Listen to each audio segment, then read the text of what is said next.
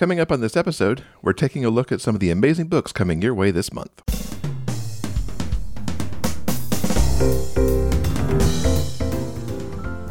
Welcome to episode 307 of the Big Gay Fiction Podcast, the show for avid readers and passionate fans of gay romance fiction. I'm Will Canals, and with me, as always, is my co-host and husband, Mr. Jeff Adams. Hello, everybody. As always, this podcast is brought to you in part by our remarkable community on Patreon. If you'd like more information about the bonus content we offer our patrons, go to patreon.com/biggayfictionpodcast. Hello, Rainbow Romance readers. We are so glad that you could join us for another episode of the show. And as we get started in this preview episode, it actually seemed like a good idea to talk about some things that we've been seeing in our own local bookstores lately. Now, it's always been the case that a lot of independent bookshops carry a nice selection of romance. But lately here in our town, which is just outside of Sacramento in Northern California, we've been finding the bigger box stores carrying some wonderful selections of romance and gay YA books as well. Our local Barnes & Noble, we have found books from Annabeth Albert, Cat Sebastian, even independently published titles such as some by Amy Aslan recently have shown up there. They always seem to carry the latest Karina Adores titles, and it's been really wonderful to see that representation there. Similarly, good representation's been happening over in the YA section as well, with authors like Adam Silvera, Becky Albertalli, and some of the newer YA titles that we've seen, including some wonderful ones by authors of color as well. So expanding representation in that store. And even this past week, which surprised me quite extensively, was finding Alexis Hall's boyfriend material in our Target as one of its featured selections. So really excited to see this expansion of romance into stores like that. We certainly buy a book or two every time we find a title like that in the stores so that we show the store that there's community support for those titles. And we certainly encourage you to do the same if you can. Pick up those paperback titles when you see them in the big box stores. And hopefully we'll just continue to see that as the publishers continue to roll out these titles into the romance and YA sections. Not only have we been shopping for books recently, but we've also been enjoying some feel-good television. First up, there's Bargain Block, which is a new house-flipping show on HGTV. It features partners Keith and Evan, who are going through some rundown areas of Detroit, picking up houses for as little as $1,000 through a program that's offered by the city, and then flipping them into some really amazing houses that help to reinvigorate these blocks, reinvigorate these neighborhoods, and give people a beautiful place to live. It's really amazing watching their couples dynamic. Like, I can't imagine flipping a house by myself, much less with my husband, because I think we would drive each other crazy. But these two do it, and I would live in any of these houses that these guys have done because the design aesthetic is really, really something. Even as I look at it as they're doing it, going, we're going to do this thing and these colors. And I'm like, really? And then it all turns out beautifully in the end. If you want to check out the work these two are doing, you can catch it on HGTV Wednesday nights at 9 Eastern. Something else we've been enjoying is a show over on Nickelodeon called The Barbarian and the Troll. I don't really know how well to describe this, other than the fact that the title is exactly what it's about. It's a barbarian and a troll. And they go off on quests together and do all kinds of really kooky and fun shenanigans. There's some great musical numbers that get thrown in here because the troll is essentially singing the exploits of the barbarian. It is ridiculously fun and has become something we look forward to each and every Friday. It's funny and it's irreverent. It skewers classic fantasy tropes. And it's got puppets. As Jeff said, we find the adventures of Evan the Troll and Brendar the Barbarian utterly hilarious. It's a comedy that I think all members of your family will enjoy. And if you want to check it out, it's on Nickelodeon Fridays at 7 and also available on the Nickelodeon app and Paramount Plus. You keep calling it Nickelodeon. That's not its name. Only people of our generation know what we're talking about. It's on the Nick channel. They don't call it Nickelodeon anymore? It's only Nick? Nick. That's it. Oh my gosh. Well, there you go. Go to Nick and find it. 7 o'clock on Fridays. So the month of May is positively jam-packed with some amazing book releases. So many books that Jeff and I are looking forward to, and we thought we'd share some of them with you this week. Now, for those of you who didn't think Bridgerton was nearly gay enough, and truthfully it wasn't, boy have we got a book for you. It's called A Husband for Hartwell by J.A. Rock and Lisa Henry. He must marry or risk his fortune. The whole of London society has long assumed Lord William Hartwell will marry his childhood best friend, Lady Rebecca Warrington. After 2 seasons, Hartwell remains quite content with his bachelorhood. His parents do not. When Hartwell learns they intend to cut his purse strings unless he makes a match this season, he resigns himself to a marriage of convenience with Becca. And yet, he can't help but be drawn to her younger brother, Wary. He must marry or risk his sister's ruin. The Viscount Warrington, Wary, is used to being viewed as the tag-along little brother. Now a grown man, about to enter his 2nd season, Wary is desperate to be seen. When Lord Balfour, a handsome older peer, takes Wary under his wing, Wary thinks his dream is finally coming true, until Balfour reveals his true intent, to make public a letter that will destroy Becca's reputation unless Wary agrees to marry him. Time is running out for both of them. When an injury forces Wary to recover at Hartwell House, the two succumb to a secret flirtation. But Wary's sudden announcement of his engagement to Balfour drives Hartwell near mad with jealousy and right into Becca's arms. With a clock ticking for Wary to save his sister, will Hartwell discover the truth of Wary's feelings before it's too late? 6 months ago, I wouldn't have understood a lot of what you just read. The concept of the seasons and how worked up people could get about marriage and not being married and what goes on in all the society. But of course, I've now watched Bridgerton and I understand everything you just said. And I could actually see that story playing out with Lady Whistledown reporting it over here somewhere, adjacent to all of the other news. I kind of want to read that after my Bridgerton binge back over Christmas, and kudos to them for building on all the Bridgerton terminology that some of us may have learned back there in December too. Yeah, I think this just sounds too damn delicious. I cannot wait to dig into this particular one. Lots of romance and secrets and behind-the-scenes social machinations. Ooh, so good. Another reason I'm definitely interested in reading this particular title is how the authors are exploring the idea of marriage between 2 men. This was something I also encountered in a story that I read during my 100-day challenge. There was a short story where our hero was being wooed by an older, inappropriate suitor. So the other hero had to swoop in and come to his rescue. And I'm not sure what to exactly call that, where the authors are exploring the gay romance tropes in a historical setting and not necessarily remaining true to the actual history of record, meaning, of course, that any men who had a relationship had to keep it secret.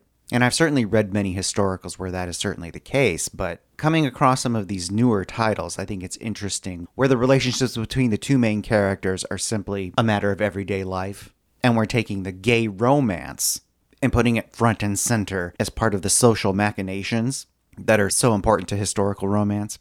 I don't know if there's an actual term for this particular subgenre of gay historical romance. I think there needs to be, so that readers who enjoy this particular exploration of romance in this time period can easily identify it and find their trope catnip much more easily. Because I'm certainly intrigued by it, and I'm definitely more than willing to dive into more books that explore the relationships in this way. So there's the challenge for everyone. Let's find a name to call this thing so it can be properly categorized in blurbs. That's A Husband for Hartwell, which is the first book in the Lords of Bucknell Club series by J.A. Rock and Lisa Henry, and that is headed our way May 11th. The next book I want to talk about is May the Best Man Win, in which a trans boy enters a throwdown battle for the title of Homecoming King with the boy he dumped last summer in Z.E. Eller's contemporary YA debut. Jeremy Harkis, cheer captain and student body president, won't let coming out as a transgender boy ruin his senior year. Instead of bowing to the bigots and outdated school administration, Jeremy decides to make some noise, and how better than by challenging his all-star ex-boyfriend, Lucas, for the title of Homecoming King. Lucas Rivers, football star and head of the homecoming committee, is just trying to find order in his life after his older brother's funeral and the loss of his long-term girlfriend, who turned out to be a boy. But when Jeremy threatens to break his heart and steal his crown, Lucas kickstarts a plot to sabotage Jeremy's campaign. When both boys take their rivalry too far, the dance is on the verge of being canceled. To save homecoming, they'll have to face the hurt they're both hiding and the lingering butterflies they can't deny. This title's been on my radar for a while, along with several other trans-focused YA books that are on the way this summer. These books are always important, but even more so now in the anti-trans culture that we're living in the U.S., with so many state legislatures having bills on the table that target trans, especially trans youth. I think books like this are super important to get into people's hands. And this story, I think, sounds like a real winner. Yeah, I can't wait to give this one a try. I think it's a really interesting and intriguing twist on the lovers to enemies to lovers again trope. I can't wait to give it a try.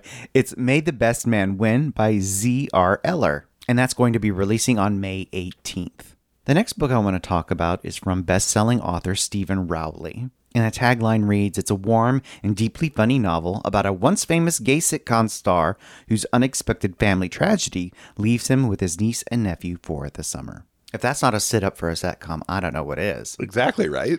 It's The Guncle by Stephen Rowley. Patrick, or Gay Uncle Patrick, Gup for short, has always loved his niece Maisie and nephew Grant. That is, he loves spending time with them when they come out to Palm Springs for week-long visits, or when he heads home to Connecticut for the holidays. But in terms of caretaking and relating to two children, no matter how adorable, Patrick is honestly overwhelmed. So when tragedy strikes and Maisie and Grant lose their mother, and Patrick's brother has a health crisis of his own, Patrick finds himself suddenly taking on the role of primary guardian. Despite having a set of Guncle rules ready to go, Patrick has no idea what to expect. Having spent years barely holding on after the loss of his great love, a somewhat stalled acting career, and a lifestyle not so suited to a 6- and 9-year-old, Patrick quickly realizes that parenting, even if temporary, isn't solved with treats and jokes. Patrick's eyes are open to a new sense of responsibility, and the realization that sometimes, even being larger than life, means you're unfailingly human. I'm looking forward to digging into this book. It sounds completely adorable, heartwarming. I mean, just kind of everything you would want in a nice summertime read. Throw in a couple of kids, it's got all the setup of a book that I imagine will make me laugh and make me cry at the same time. Yeah, this gay anti-mame setup is just too delicious to resist. I can't wait to read this one either. It's called The Guncle by Stephen Rowley, and it's coming out on May 25th. Their love story captivated the world, the Crown Prince, and that guy from New York. And that's the tagline for Playing the Palace, the new romantic comedy from author Paul Rudnick, whose name may or may not sound familiar to you. He is an essayist and playwright, best known for his play Jeffrey. He's also a well-respected screenwriter. He wrote Addams Family Values and the movie In and Out. And in this new book, a lonely American event planner starts dating the gay Prince of Wales, and a royal uproar ensues. Is it true love or the ultimate meme? Find out in this hilarious romantic comedy. Here's the blurb for Playing the Palace. After having his heart trampled on by his cheating ex, Carter Ogden is afraid love just isn't in the cards for him. He still holds out hope in a tiny corner of his heart, but even in his wildest dreams, he never thought he'd meet the Crown Prince of England, much less do a lot more with him. Yes, growing up, he'd fantasized about the handsome, openly gay Prince Edgar, but who hadn't? When they met by chance at an event Carter's boss is organizing, Carter's sure he imagined all that sizzling chemistry. Or was it mutual? This unlikely but meant-to-be romance sets off media fireworks on both sides of the Atlantic, with everyone having an opinion on their relationship and the intense pressure of being constantly in the spotlight. Carter finds ferocious obstacles to his happily ever after, including the tenacious disapproval of the Queen of England. Carter and Prince Edgar fight for a happy ending to equal their glorious international beginning. It's a match made on Valentine's Day and in tabloid heaven. Prince Trope. Which was one of my very favorite things. I think it's going to be a battle to see which of us gets to this book first. Not to mention that it's Paul Rudnick. I mean, I love his previous books. I love his plays. I love his movies. It can't help but be a wonderful book, especially because Prince Trope, and hopefully it'll just become a movie as well, because I would be all over that. Oh, God, yeah, that would be amazing. Playing the Palace comes out on May 25th. Another title that we're each also looking forward to is Hard Sell by Hudson Lin. And for these two characters, one night wasn't enough. Danny Ip walks into every boardroom with a plan. His plan for struggling tech company West Tech is to acquire it, shut it down, and squeeze the last remaining revenue out of it for his Jade Harbor Capital portfolio. But he didn't expect his best friend's younger brother, the hottest one-night stand he ever had, to be there. Tobin Locke has always thought the world of Danny. He's funny, warm, attractive, and totally out of Tobin's league. Now pitted against Danny at work, Tobin might finally get a chance to prove he's more than just Wade's little brother. It takes a lot to get under Danny's skin, but Tobin is all grown up in a way Danny can't ignore. Now, with a promising patent on the line, and stakes higher than ever, all he can think about is getting Tobin back into his bed, and into his life for good. Okay, number 1, this cover. It's amazing. From the moment both of us saw it, we were like, hell yes. They are serving up high fashion executive realness. It is so hot. It's like a blend between Harlequin Presents and Dynasty. It is glamour. It is everything. I love this book cover. They are such the power couple on that book cover. You just know they sat for that portrait once they got to their happy ever after at the end. That's like the next thing that they did, probably. It's such a good cover. As we open the month, I've read the beginning of the book, and it just starts off. These two pop on the page so much. Yeah, it's a good one. If best friend's younger brother is your trope catnip, then definitely check this one out. And make sure to join us on May 24th, because Hudson Lin will be here talking about this book. And we don't only talk about Hard Sell, but we also talk about a couple of other amazing projects that she works on as well. So you don't want to miss that. Keep an eye out for Hard Sell. It is coming your way May 25th. And lastly, I'd like to close things out with another historical recommendation. It's called Just a Little Mischief by Mary Farmer. Valet Xavier Lawrence hasn't seen much of the world. So when his employer, the Duke of Selby, takes him along on a transatlantic voyage in pursuit of his missing son and heir, Xavier is thrilled with the opportunity. But the excitement over his first taste of salt air and the sea is nothing to the thrill of an opportunity for a secret affair. Dancer Alexander Plushenko is on his way to New York to see his family, with no idea whether they will accept him or not after a slip at St. James Park ended with him spending time in jail for gross indecency. The last thing he needs with all that hanging over him is to meet the dashing and fresh-faced Xavier as soon as the ship leaves port. Falling in love is easy, but conducting a steamy affair on a crowded ship with few places to hide is another thing entirely. When more than just Xavier and Xander's reputations end up at stake, and with limited time together before the voyage ends, can the two men prevent a disaster and find a reason to stay together? I'm thinking they'll find a way to figure it out. I think they probably will. And what a nice twist on forced proximity to stick them in a cruise ship, but also not be alone. I mean, they can't go many places, but they're also surrounded by people at the same time. Yeah, this is an intriguing setup, and I can't wait to see how our two heroes fall in love in this unique situation. I'd be willing to bet it's not as easy as sharing a cabin together. Just a Little Mischief by Mary Farmer is actually book 9 in her Brotherhood series, and that will be releasing on May 28th. So while we're looking at May, let's drop back just a couple of days to a book that came out earlier this week, and that is Silent Night by Layla Rain. This is the book I've been waiting for since I began Layla's Fog City series. I've been captivated by Holt Madigan, the hacker member of the Madigan clan, who often stays back at the base, making sure ops run smoothly and using his computer skills to help get things done. He's essentially the digital assassin in the family of assassins. He's also dad to an adorable baby girl, Lily, and has had his heart and trust stomped on multiple times, and is referred to by his brother and sister as the heart of the family and the best of them. Holt finally gets his story in Silent Night, and it was worth the wait for this extraordinary conclusion to the Fog City series. Taking a departure from the other books, Silent Night starts off in the past, 14 years in the past, as 18-year-old Private Madigan steps off a plane in Afghanistan, one of many soldiers Captain Braxton Kane has to take through orientation on the base. Brax is immediately drawn to the big man, the most beautiful man he's ever seen, but who at the same time looks terrified.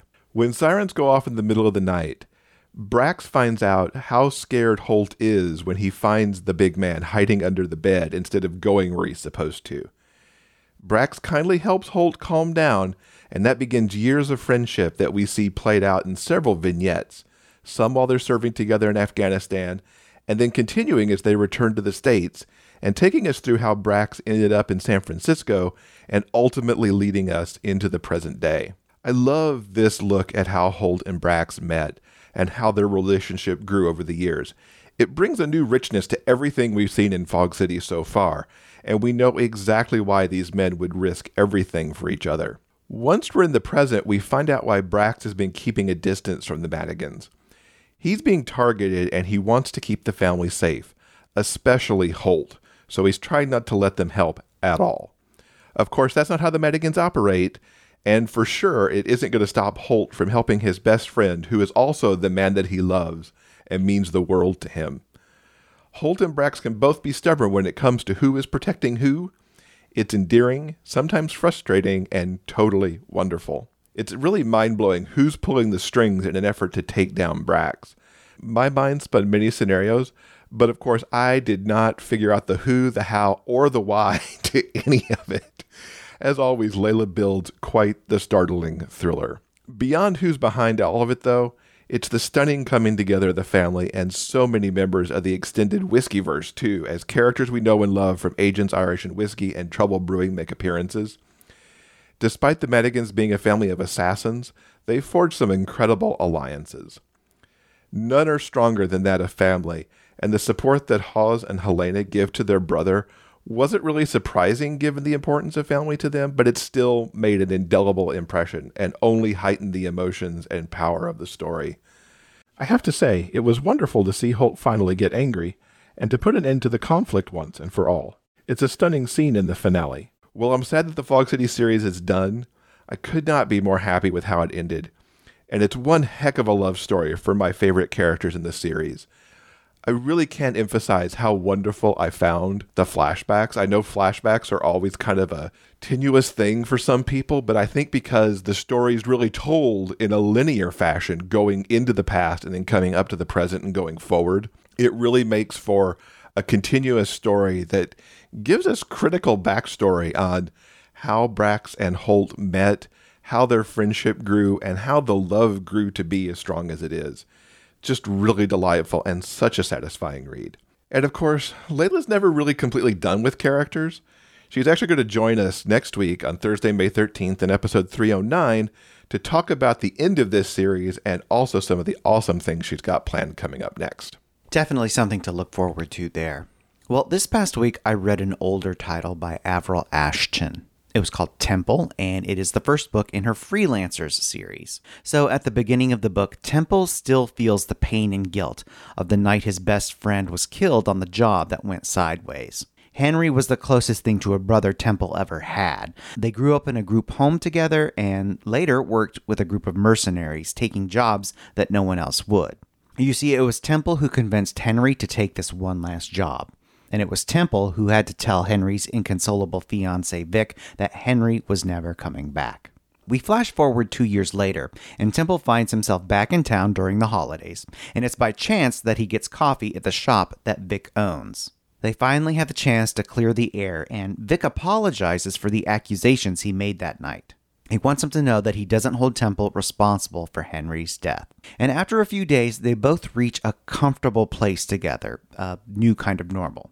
But now Temple has something else to feel guilty about, his desire for Vic. One night he invites Vic over for pizza and a few beers, and they settle in on the couch and watch a Christmas movie, and they explore their feelings with a scorchingly hot kiss, like so hot. And since it's late and it's snowing out, Vic decides to spend the night, but ends up sleeping in Temple's bed alone. You see, their attraction is undeniable, but so are their feelings of betraying the man that meant so much to the both of them. To answer the question whether they should or should not be together, Temple goes to see Vic and hash out just what exactly it is each of them wants. And of course, what each of them wants is the other. So Temple is able to temporarily set aside his guilt and unleash his intense primal need for Vic. They end up having sex on the kitchen counter and then later on the couch. It's like, oh my God, it's so bonkers hot.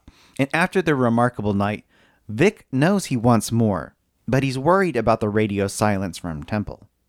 I mean, does he not feel the same way?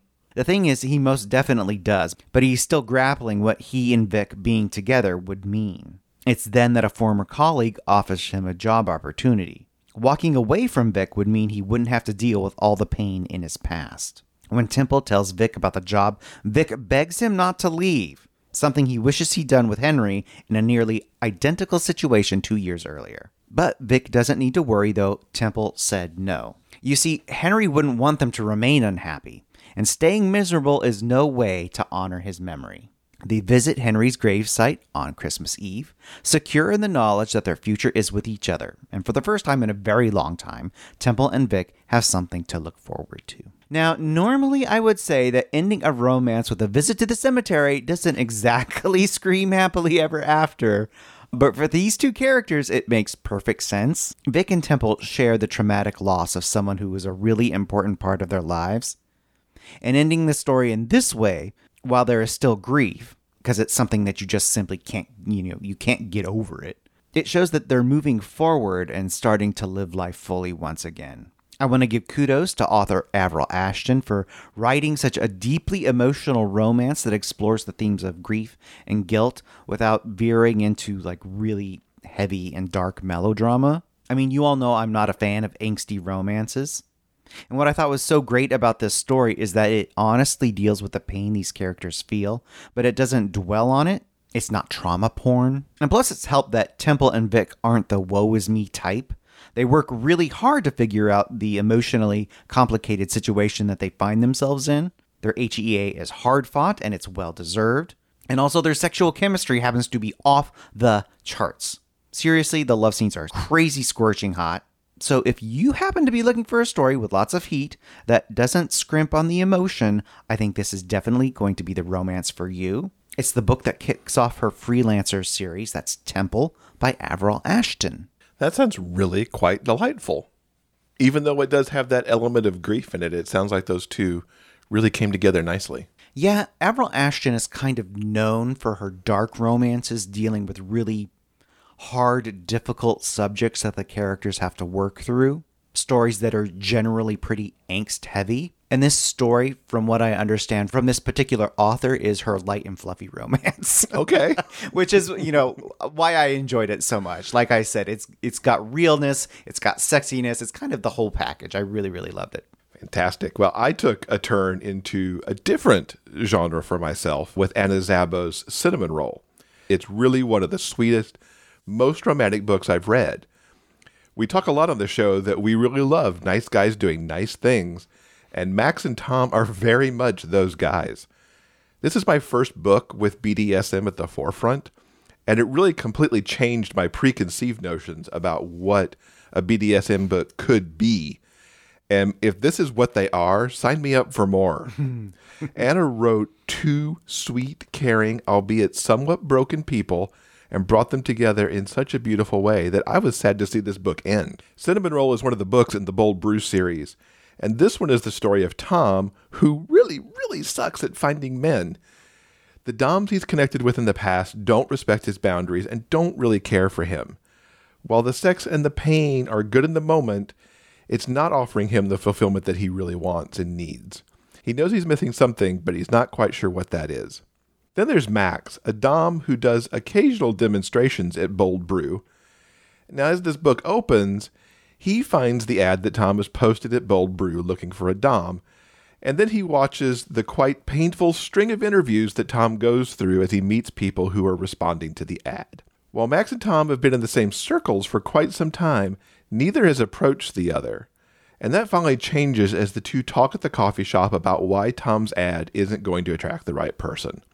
It's an interesting conversation that, in relatively short order, not only begins a friendship, but also finds Tom helping Max do a demo at Bold Brew. From the beginning, as Max walks Tom through the planned demo and works to understand what Tom's likes and dislikes are, we have the beginning of one of my very favorite romance things: talking. These guys talk a lot, and it's absolutely freaking awesome. Consent is a huge part of their discussions, and not just around the BDSM aspects of things. Plus, it's also not one-sided. It's all about Tom laying out what he does and doesn't want, and Tom asks just as many questions to Max because he wants to make sure Max is getting what he needs too. And it goes beyond what they're doing in the BDSM area. It goes into what they want with relationships. It goes right down to what do they want for dinner. It's really wonderful. And what surprises both guys is the attraction they feel for one another. And it goes beyond the sex and pain, and beyond the friendship that they're building, and even beyond being dom and sub. It moves slowly but surely into love. It even seems to sneak up on them as they're both not really sure what to do with it, or even how it fits into their lives as they currently know them. Now, their dates are so delightful, and it gives even more insight to who they are. From going to dinner at various locations, including some really nice dinners at Max's home where he's cooking. And there's also a very swanky place that they get to go to that really shows even more how wonderful Max is. They go to beer league hockey games because Max is a hockey player. They go skating together at a local rink. It was perfect. And guess what made these things even more perfect? There was a lot of talking going on. I can't overemphasize how much I loved that. Now, some of the talking to actually belong to their friends. Max has many friends and colleagues that he works with at the local university, and a few of them had some pretty strong opinions on the burgeoning relationship between the guys. Tom's friend and law firm partner also weighed in often on how good Max was for him. Plus, there's the gang at Bold Brew who also cheered them on. Now, I'd be remiss if I didn't talk about the sex in the book. I wasn't really sure what to expect, but it was damn hot. While pain isn't my thing, it's very much Tom's, and Max very much likes inflicting it. However, they only enjoy it if their partner's actually enjoying it too. The constant looking after each other, which is something that Tom really hadn't had with his other partners, and carrying through the pain, took those sex scenes to another level. It did exactly what sex is supposed to do in a romance, which is heighten the intimacy and the connection between the characters. So I'm very glad I picked up Cinnamon Roll. Not only did it open me up to a genre that I hadn't fully explored before, but it also showed me exactly how sexy and hot it can be. And it's got two characters with Tom and Max who are wonderful and kind and going after exactly what they want. I really can't recommend this book enough. And if you missed it, you can catch the wonderful conversation I had with Anna about it back in episode 303. A worthy addition to the Bold Brew universe of books. A quick reminder that this episode's transcript has been brought to you by our community on Patreon. If you'd like to read our conversation and book reviews for yourself, simply head on over to the show notes page for this episode at biggayfictionpodcast.com. And as always, the show notes page also has links to everything that we talked about in this episode. The show notes will also include links to Libro.fm for the audiobooks that are available there. As always, we love Libro.fm because when you buy an audiobook from them, you're also supporting a local bookstore of your choice. Listeners of the Big Gay Fiction Podcast have the opportunity to take advantage of a 2-month audiobook membership for the price of one. All you have to do to get information on that is go to biggayfictionpodcast.com/LibroFM. That's LIBROFM. All right, I think that'll do it for this episode. Now, coming up on Monday in episode 308, J.C. Calciano is going to be joining us and talking about his latest book, Revenge of the Brobot. They should get you to do the title on the audiobook for that, with that kind of voice. It was really great talking with JC about this wonderful rom-com with a futuristic edge, and we also talk about some of his movies and his brand new podcast. Thank you so much for listening. Until next time, stay strong, be safe, and above all else, keep turning those pages and keep reading. Big Gay Fiction Podcast is part of the Frolic Podcast Network. You can find more shows you'll love at frolic.media/podcasts. Our original theme music is composed by Daryl Banner.